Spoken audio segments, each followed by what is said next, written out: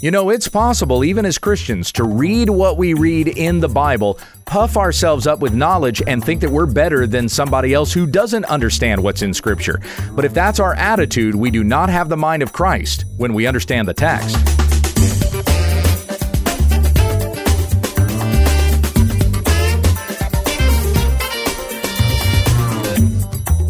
This is When We Understand the Text, a daily Bible commentary that we may be equipped for every good work in Jesus Christ our Lord. Please tell others about our ministry at www.utt.com. Here once again is Pastor Gabe. Thank you, Becky. So back to our study in 1 Corinthians chapter 2. I'm still going to be in chapter. We got one more verse here in chapter 2. So looking at verse 16 and then going into chapter 3, let me start reading in verse 14. The Apostle Paul wrote to the church in Corinth, "The natural person does not accept the things of the Spirit of God, for they are folly to him, and he is not able to understand them because they are spiritually discerned. The spiritual person judges all things, but is himself to be judged by no one. For who has understood the mind of the Lord so as to instruct him?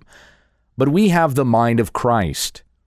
But I, brothers, could not address you as spiritual people, but as people of the flesh, as infants in Christ.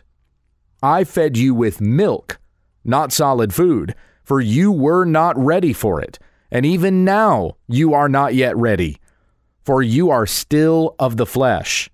For while there is jealousy and strife among you, are you not of the flesh and behaving only in a human way? For when one says, I follow Paul, and another, I follow Apollos, are you not being merely human? What then is Apollos? What is Paul? Servants, through whom you believed, as the Lord assigned to each. I planted, Apollos watered, but God gave the growth. So neither he who plants nor he who waters is anything, but only God, who gives the growth. He who plants and he who waters are one, and each will receive his wages according to his labor. For we are God's fellow workers. You are God's field, God's building." That was through chapter 3, verse 9. We're looking mainly at verse 16 today. And again, this is where Paul quotes from Isaiah. And we also see the same quote in Romans chapter 11 when we were studying through the book of Romans. For who has understood the mind of the Lord so as to instruct him?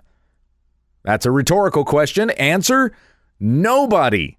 No one has understood the mind of the Lord so as to instruct the Lord. But then Paul concludes, we have the mind of Christ.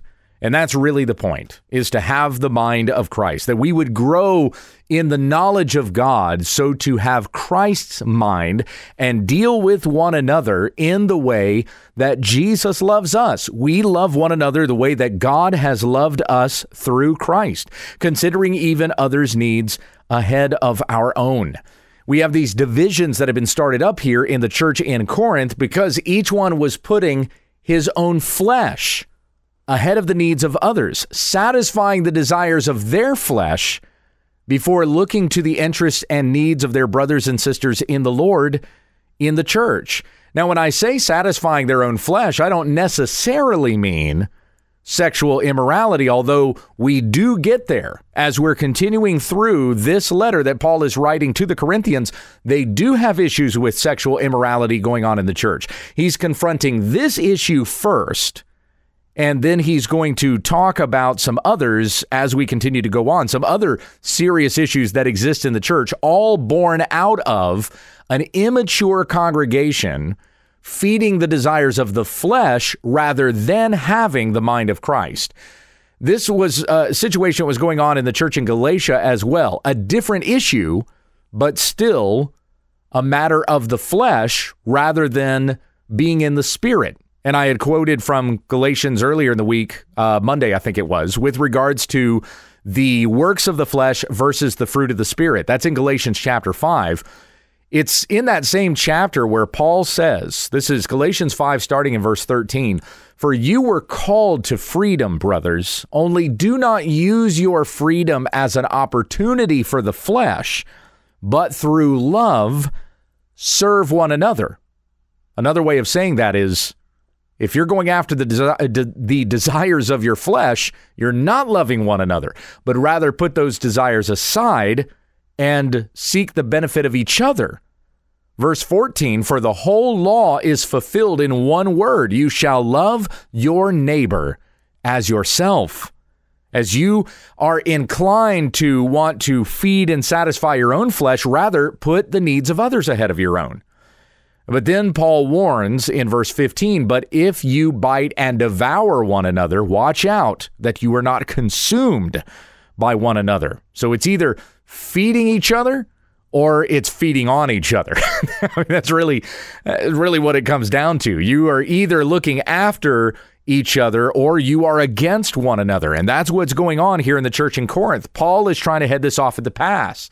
There's already some divisions that are going on here in the church. And if these aren't corrected post haste, then it will spell disaster for this church. These people will reveal themselves to have never really been true converts to the gospel of Jesus Christ, but rather people who fancied a certain idea for a time that was just a passing opinion before they went right back to entertaining the passions of the flesh that they had before they said that they became Christians. So as we come back here to 1 Corinthians 2, verse 14, I want to read this one more time because I want to make a certain distinction here between the natural person and the spiritual person.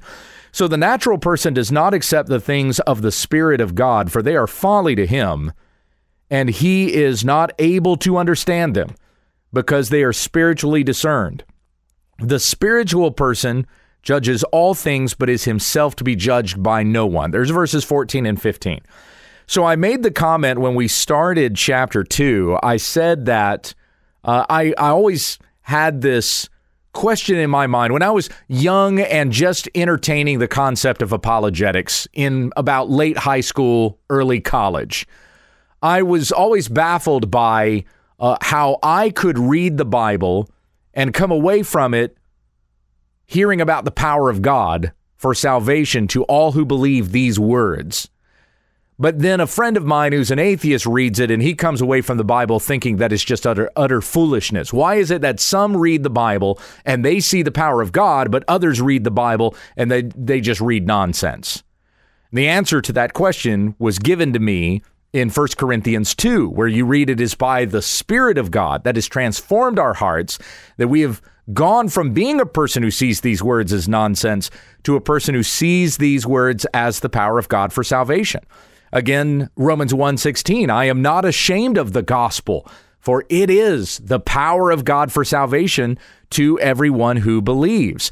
And we've come to that understanding by the Spirit of God that reveals to us spiritual truths, where previously in our flesh, we were haters of God, who is spirit. Remember Jesus saying this to the Samaritan woman at the well in John 4, God is spirit. So if we are of the flesh, we hate those things that are of the spirit.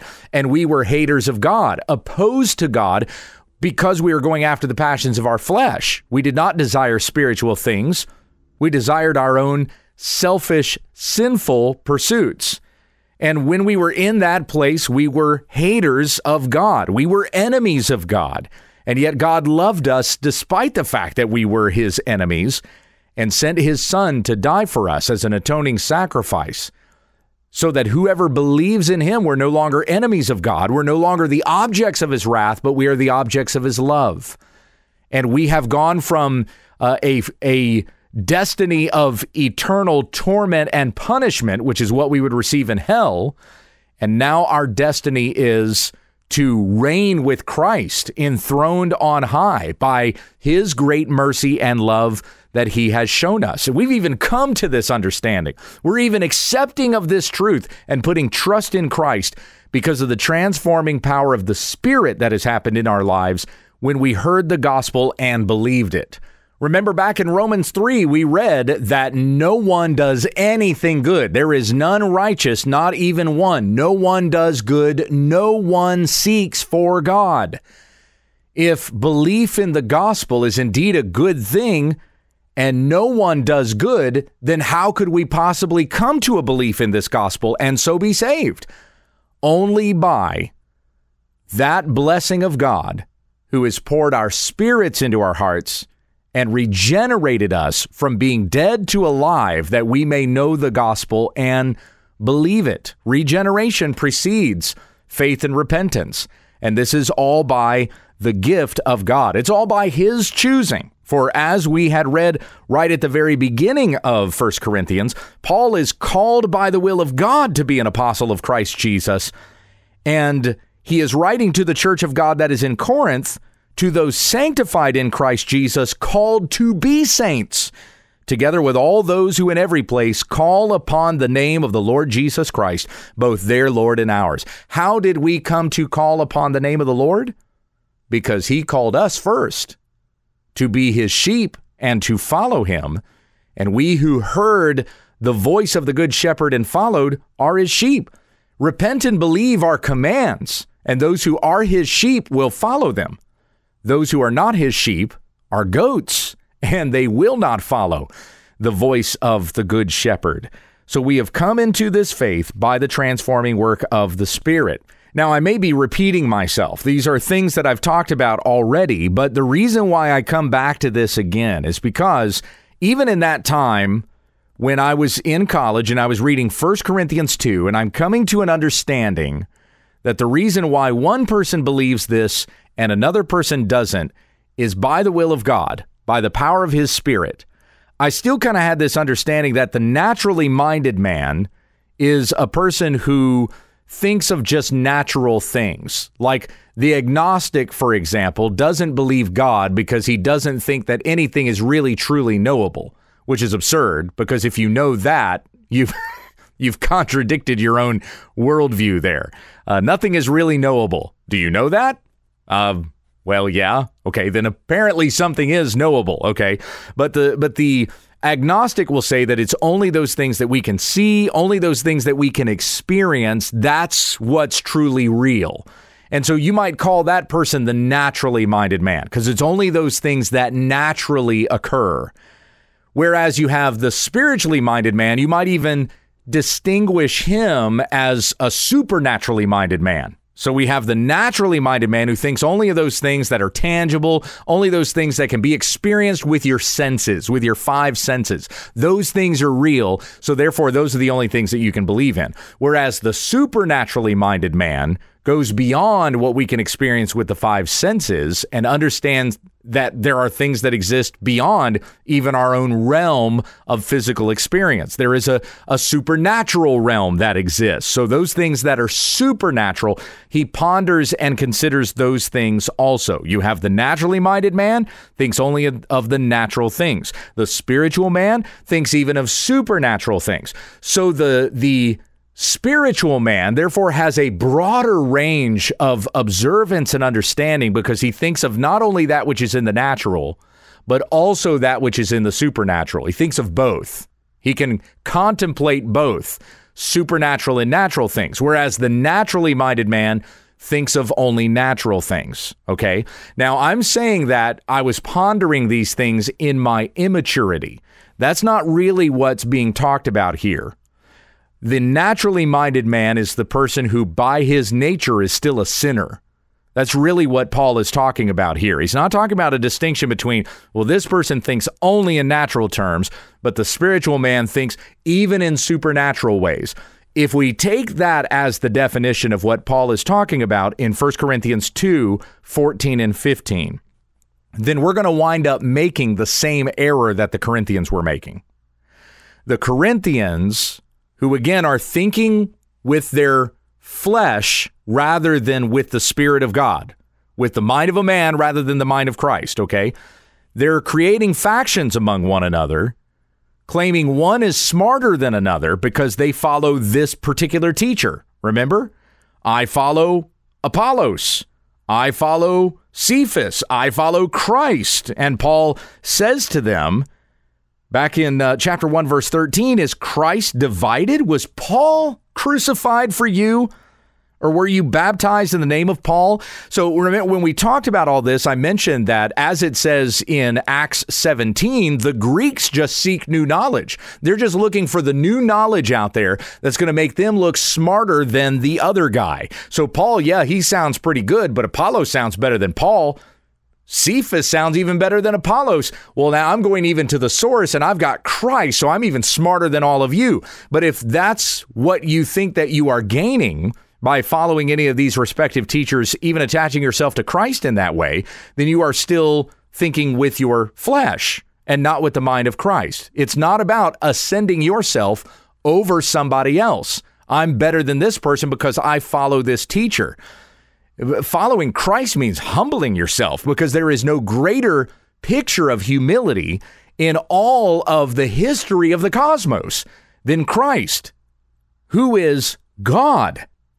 And though he was in the form of God, he did not count equality with God a thing to be grasped, but he emptied himself, made himself nothing, taking the form of a servant and being born in the likeness of men. And being found then in human form, he humbled himself by becoming obedient to the will of the Father, even to the point of death, even death on a cross. Therefore, God has highly exalted him and given him the name that is above every name, so that at the name of Jesus every knee should bow in heaven and on earth and under the earth, and every tongue confess that Jesus Christ is Lord, to the glory of God the Father.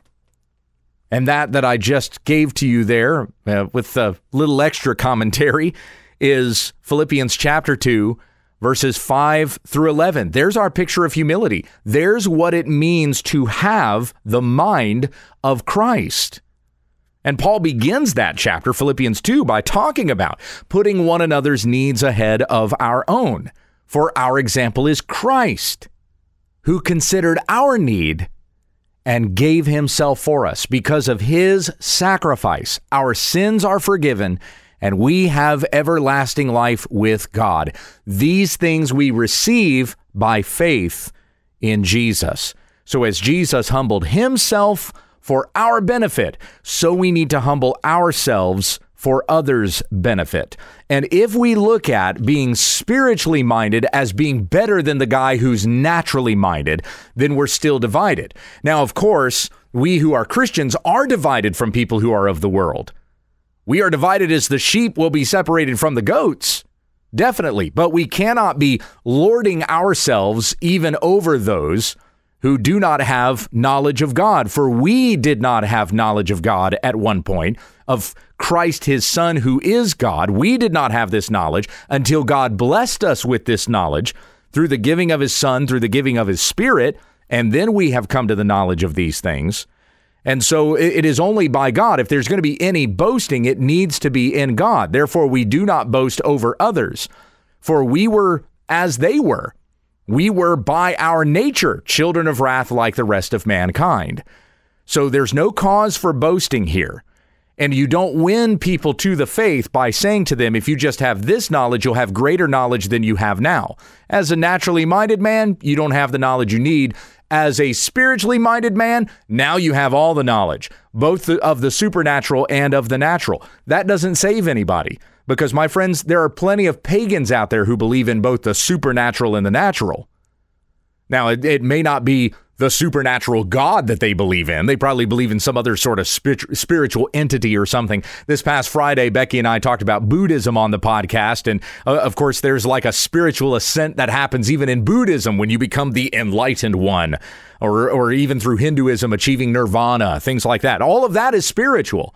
So thinking it's wrong spiritualism, but it's nevertheless spiritual. It's beyond that which is natural. So just attaining A knowledge of supernatural things or a knowledge of spiritual things doesn't save anybody. It's specifically knowledge in the Lord Jesus Christ. And we need to humble ourselves to share that knowledge with those who do not know. It's not about who has the greater knowledge. It's about knowing Christ. So therefore, once again, I caution you on reading 1 Corinthians 2:14 and 15 as the naturally minded man only thinks in natural ways. The spiritual man thinks in supernatural ways. And so therefore, you need to ascend to this higher knowledge by becoming a Christian. And then we're still going after that same selfish pursuit of knowledge that the Corinthians were doing. What we're talking about when we read in 1 Corinthians 2:14 about the natural person, we're talking about the man who is still by his nature a sinner, going after sins, going after the passions of his flesh. He only thinks about that which is opposed to God. Even if we could look at him and say he's a nice person, it's still a self-righteousness that he is attaining rather than the righteousness of God that has been given by faith in Jesus Christ. The spiritual person is the one who has humbled himself and realized he cannot come to this knowledge on his own. He needs Jesus Christ to save him from his sins, his natural self, which was coming into destruction, and make him into a new person, born again by the Spirit of God to become a spiritual person. And he judges all things, but is himself judged by nobody. The person of the world, the naturally minded man, cannot tell him that he is wrong. For the truth that he has is truth that comes from God. And we'll even talk more about how the spiritual person judges all things when we get to chapter 6. Paul talks about how we who are of Christ will one day judge even angels. So we judge all things, but we are judged by no one. And concluding once again with this verse in 16, for who has understood the mind of the Lord so as to instruct him? There is no one who has ascended to God's level of knowledge, certainly not above God. We don't even get to the level of the knowledge of God. So who are we to instruct God as to what he should do, what he does? And that's what a naturally minded man does. You need to give me this. God, what you have in store for me is not good enough. I need this in order to be happy. That is a man that is still full of himself and still chasing after the passions of his flesh because he is by his nature opposed to God. We are not to instruct God. We cannot instruct God in anything. So if we have the mind of Christ, who can instruct us in spiritual things? No one. But the Word of God that has been given to us, and we've come to the understanding of this, the Word of God, and specifically the Bible, we've come to an understanding of what the Bible says because of the Spirit of God that is given to us. So let all boasting be in God and not in ourselves. Amen. Heavenly Father, we thank you for showing us such kindness, for opening our minds to see the truth, that we would see and become knowledgeable of our own sin because of what your word says about us, and that we would come to the knowledge of Christ, our Savior, who forgives us of sin and rescues us from the wrath of God, the judgment that is coming against all sinful man, again, because of what the Bible says to us.